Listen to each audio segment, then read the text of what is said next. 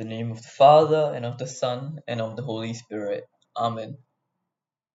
God our Creator, your gifts to us are countless, and your goodness without limit. As we come in thanksgiving, teach us to use wisely the riches of land and seas, and all blessings which come from you. Grant us hearts that know the needs of others, that we may give as freely as we have received from you. Amen.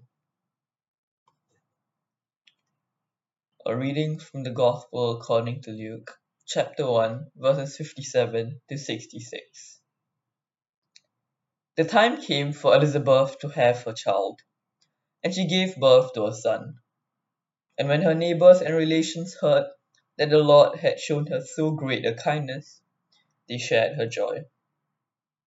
Now, on the 8th day, they came to circumcise the child. They were going to call him Zechariah, after his father. But his mother spoke up. "No," she said, "he's to be called John." They said to her, "But no one in your family has that name," and made signs to his father to find out what he wanted him called. The father asked for a writing tablet and wrote, "His name is John." And they were all astonished. At that instant, his power of speech returned, and he spoke and praised God. All their neighbors were filled with awe, and the whole affair was talked about throughout the hill country of Judea. All those who heard of it and treasured it in their hearts. What will this child turn out to be? They wondered. And indeed, the hand of God was with him. The Gospel according to God.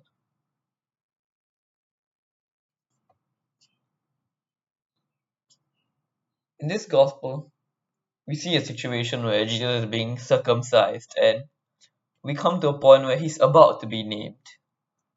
And at that point, Mary remembers what the angel Gabriel told her, which was in a previous passage, that they wanted the child to be named John.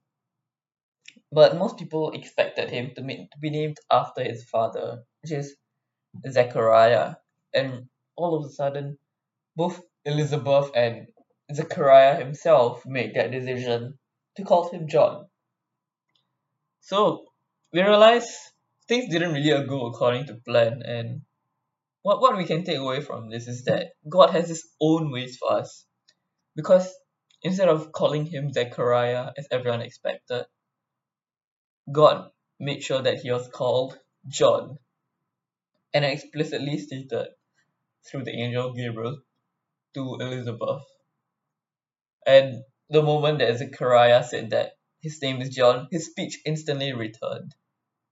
So one thing that you can take away from this is that God has his own plans for us at certain times of our life, and although at that point in time it might seem surprising, you should actually trust in God and realize that it's all part of his big plan for us. And we need to trust him and do according to his will for us. And later years down the road, we'll eventually realize why. So why was John the Baptist called John even? What was wrong with calling him Zechariah the Baptist?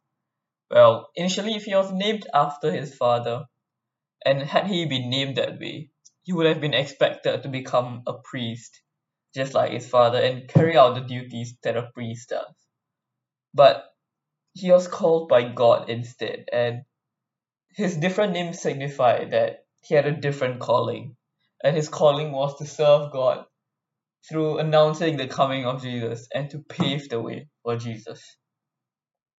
So instead of following in the footsteps of Zechariah, he had to go by the calling that God had for him.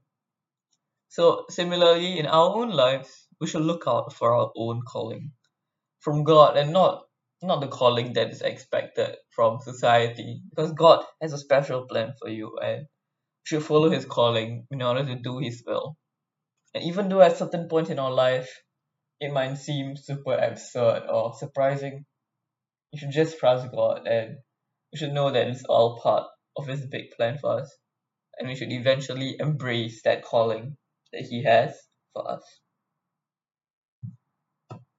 And now let us end with the closing prayer. even our Father. Our Father who art in heaven, hallowed be thy name.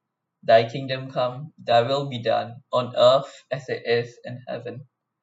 Give us this day our daily bread, and forgive us our trespasses, as we forgive those who trespass against us.